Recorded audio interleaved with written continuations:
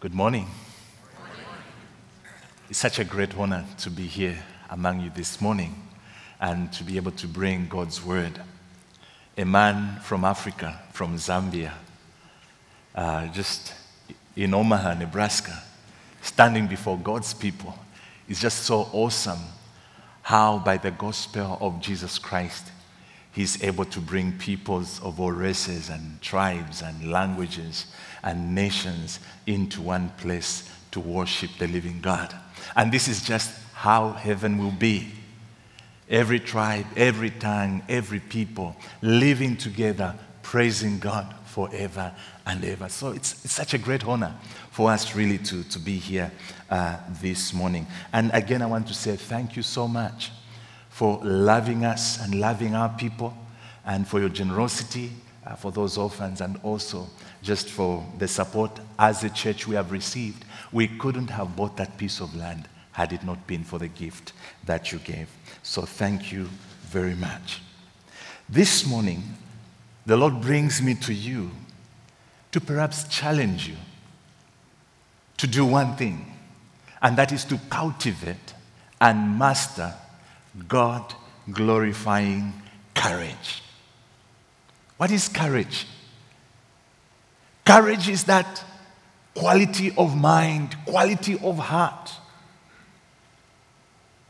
that enables you to face any challenge that you face because you have true convictions within yourself. That is courage. The willingness to honor God and do His will no matter the cost. That is courage. And God requires that those of us who worship Him will have that quality of courage as we face the many challenges that this world is experiencing today. Where I come from, we've been struggling with disease, HIV and AIDS. It's still there. Poverty is still there. We have orphans. In our governance system, sometimes corruption is very visible. And these are ills that sometimes the church just watches and says, it's not part of what we need to do. Ours is the word and the word and the word. I'm sure here you have many evils around. I'm sure you have some wayward children who have run away from home to go and live with some people that have led them into addictions and all these kinds of challenges. I'm sure you have disease around here. A few days ago, we went out kayaking for the first time, thanks to Brookside. But as we were interacting with people, we learned that there is one challenge here that's called the big C. And when a person goes to the hospital and they are told, oh, you have the big C, their lives are shattered. You know what I'm talking about? Cancer. Their lives are shattered. And they wonder, is there a God? And if God exists, is He good? Is He loving? Does He care? Is He concerned for my life? And they want some hope. Orphans back in Zambia want hope. Someone who still hope within them. People here want hope. Someone is saying, how am I going to overcome my challenge with alcohol? They need someone, a believer, who can be able to nurture and master courage and walk with them until they are restored in the name of Jesus.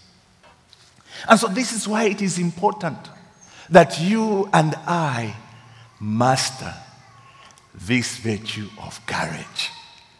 Because it is by courage that we step out to be the light of the world, the salt of the earth, to change people's lives with the love that we have received from God.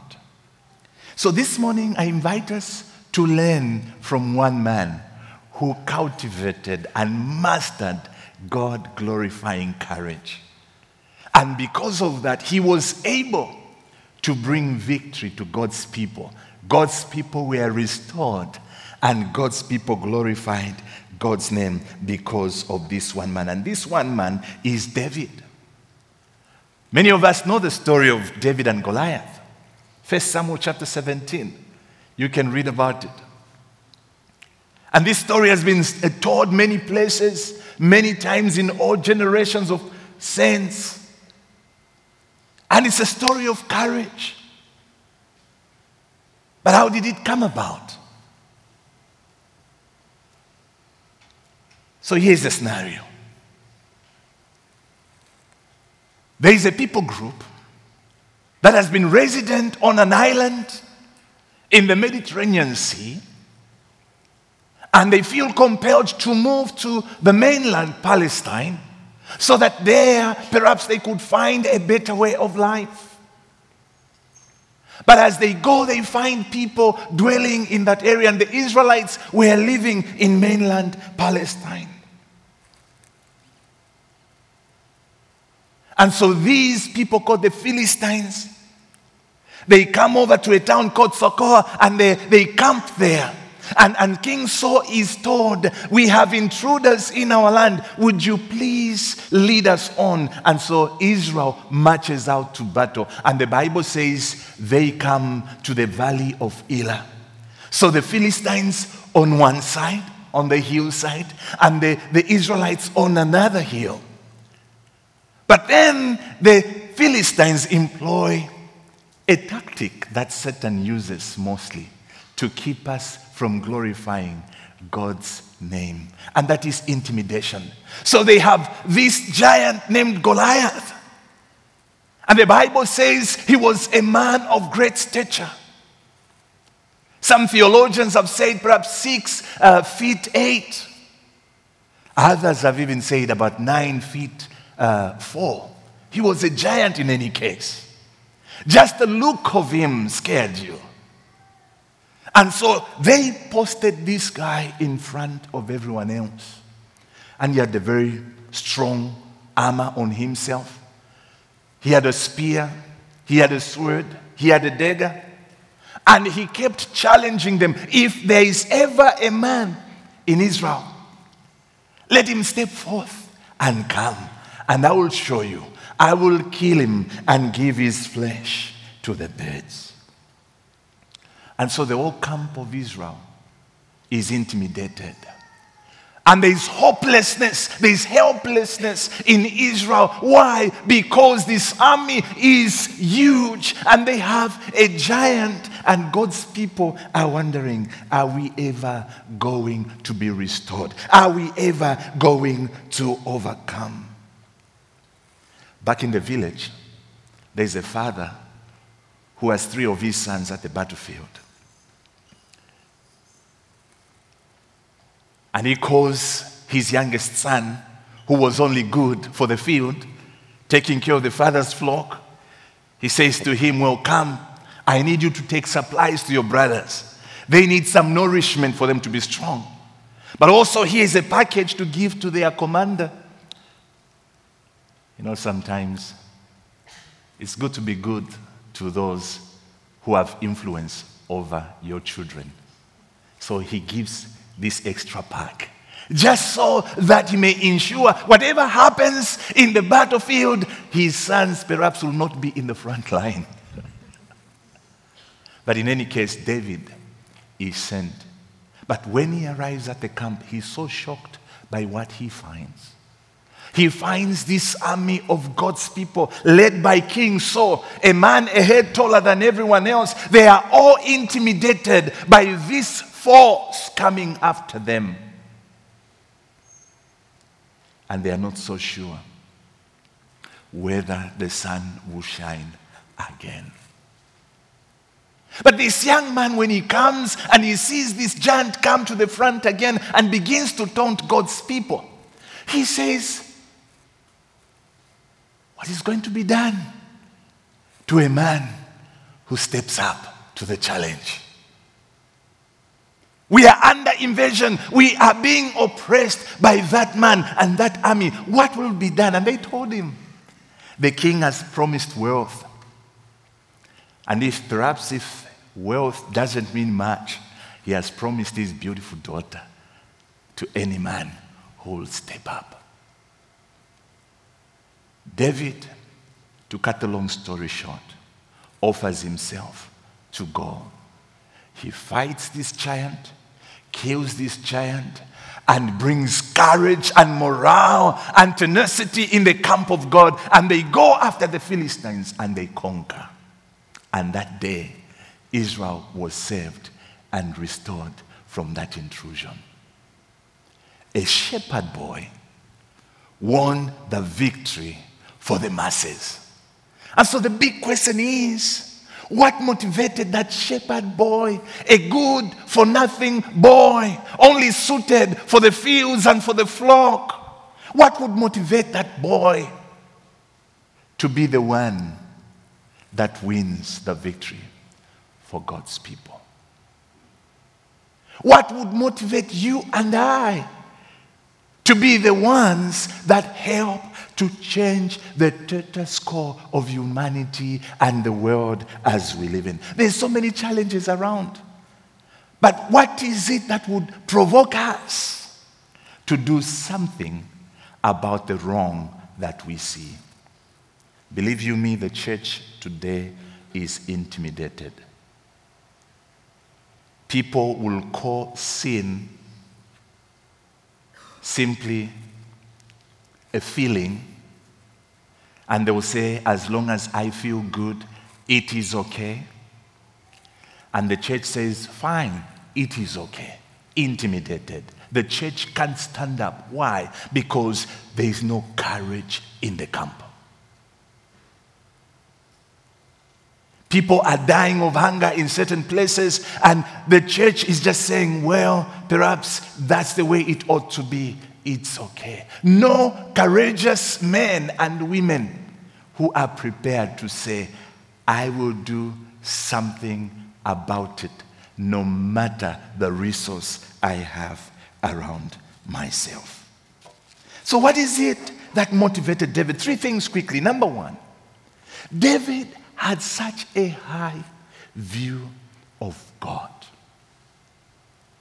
And all the world today is actually despising the majesty of God. They're beginning to question God. And Christians, we are put in a corner. You cannot say this about God. You cannot confess God publicly. After all, there is no God, some will say. David didn't believe that. David believed there was a God in Israel. And if you read with me, 1 Samuel 17, verse 26, it says, and David said to the men who stood by him, what shall be done for the man who kills this Philistine and takes away the reproach from Israel? For who is this uncircumcised Philistine that he should defy what? The armies of the living God.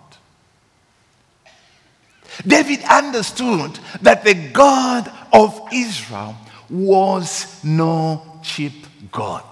He was the living God, the source of life without end. And if God was living, then he was personal with his people.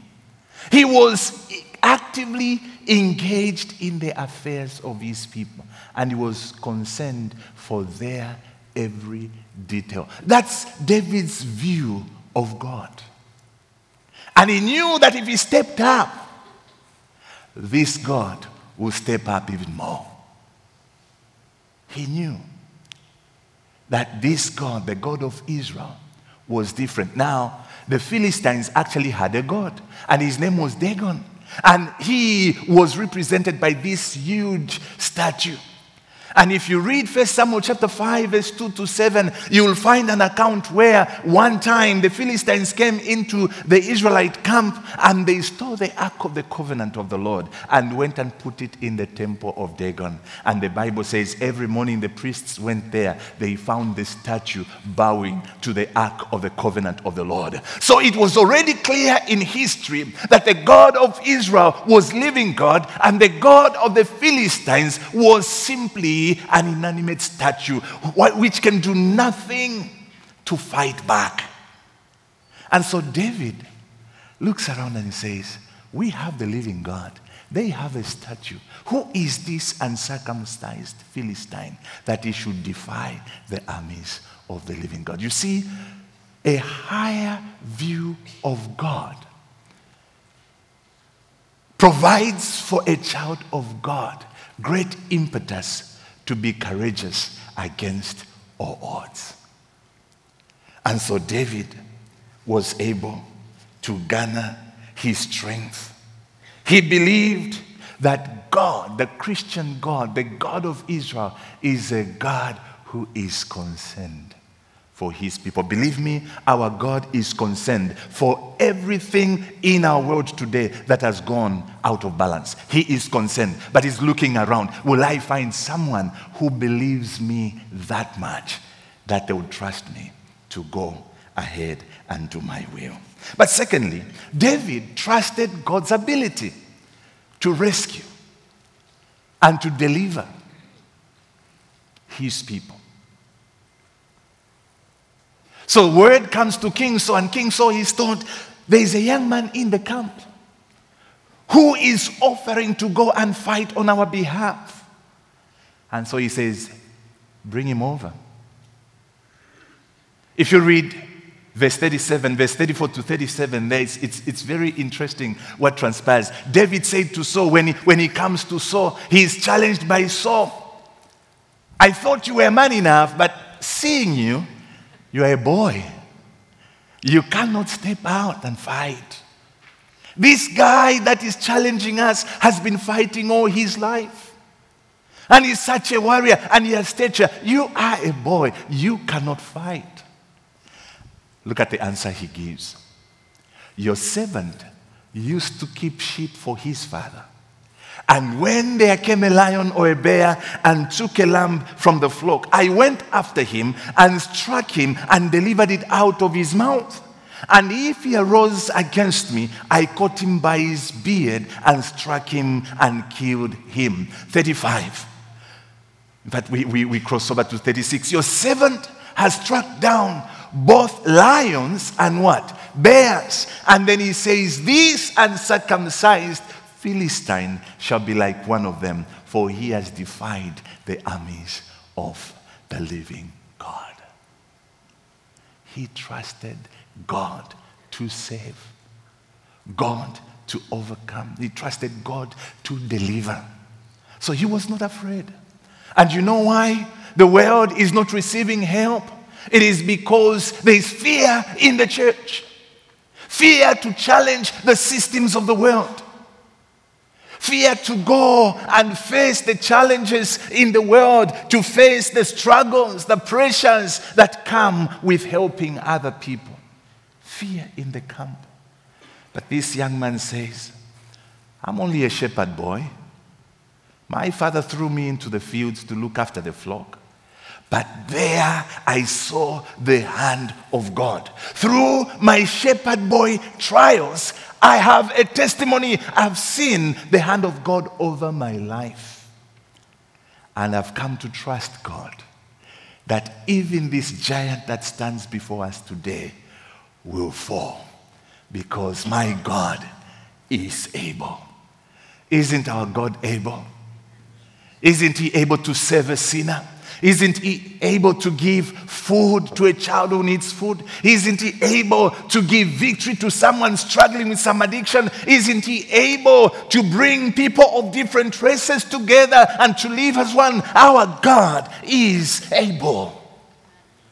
But he's looking for someone who will trust him with his ability. You know, it's not by might.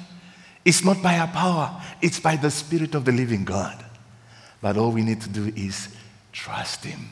If we have a high view of God, he will show up in our lives, and we can surely trust him and go with him to face any challenge that is confronting God's people. But thirdly, David was so passionate for God's glory. For him, what mattered the most was that God was glorified in any situation. He saw actually opposition. He saw that invasion. He saw strife as an opportunity to glorify God. When you hear about a struggle that a particular group of society is facing, do you see that as an opportunity to glorify God? Or do you see that as a pressure that is demanding of you something you treasure?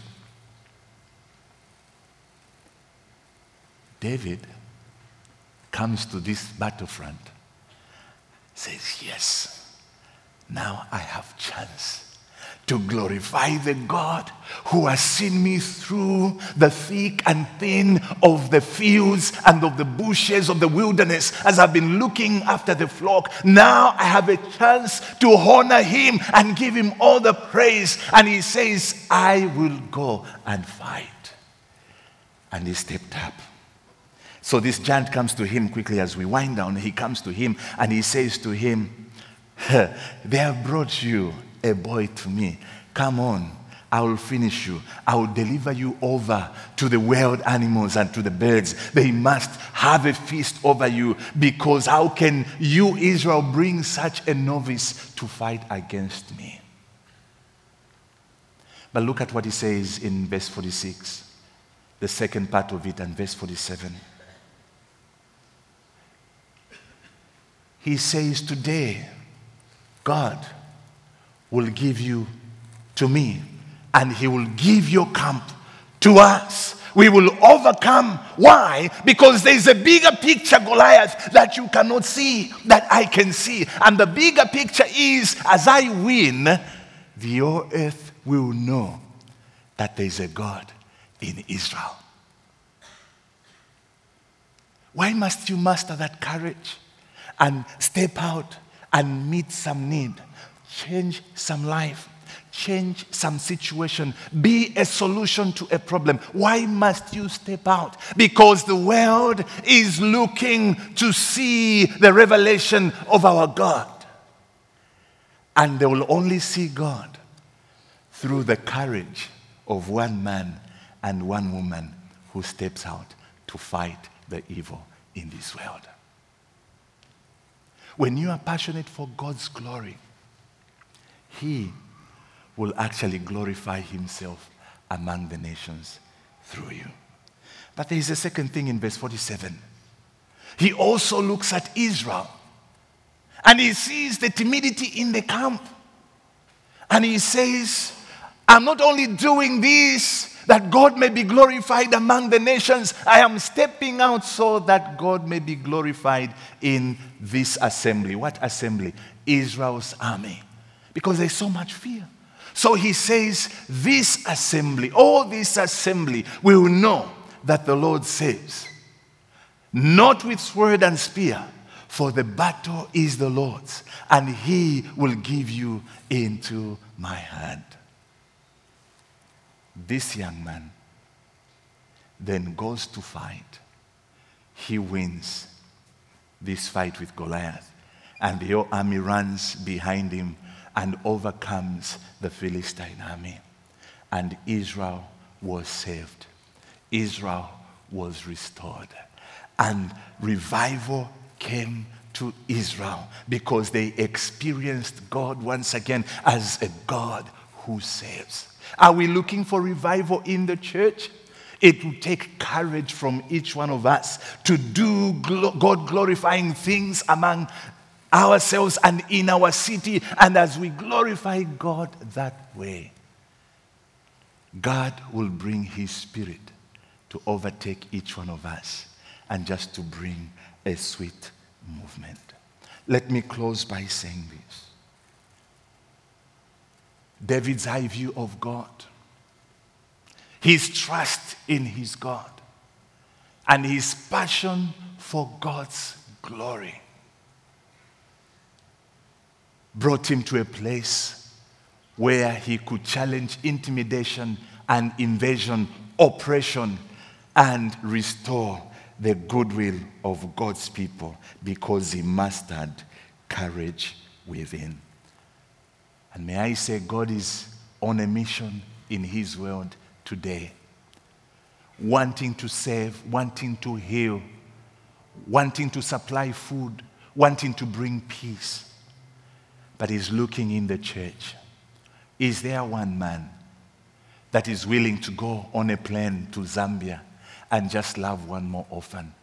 Is there one woman that is willing to go to the Dominican Republic and just do ministry there and love one more person there? Is there one man at Brookside that is fired up to go into the city and begin to change some of the challenges that you face here? God is looking, and that person is you.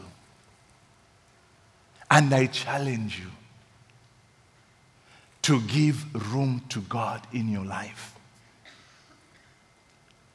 Give God room in your life to show you that he cares, that he's concerned about the needs of others, about the evils in the world, and he wants to do something about it through your life. Give room to God. I challenge you this morning. You are the one that God is inviting to trust him with your life, to trust him with his ability, that you can go with him and help bring spiritual solutions, help bring even social solutions to our dying world. It is you that God is inviting this morning to offer yourself to pursue God-glorifying assignments. Will you say yes to God? Say, God, I'll be ready to go with you. Wherever you send me, whatever challenge you bring before me, I am ready to step up. Use me, I'm ready. Let me pray for us as we close this morning. Father in heaven, open our eyes to see the many injustices in this world, the many evils in this world that we need to help overcome. Give us a desire for you, that we may know you more and experience you in our lives, to trust you enough to pursue an agenda that will glorify your holy name. Thank you for this word, and we know you'll give us the ability to master courage. In Jesus' name, amen.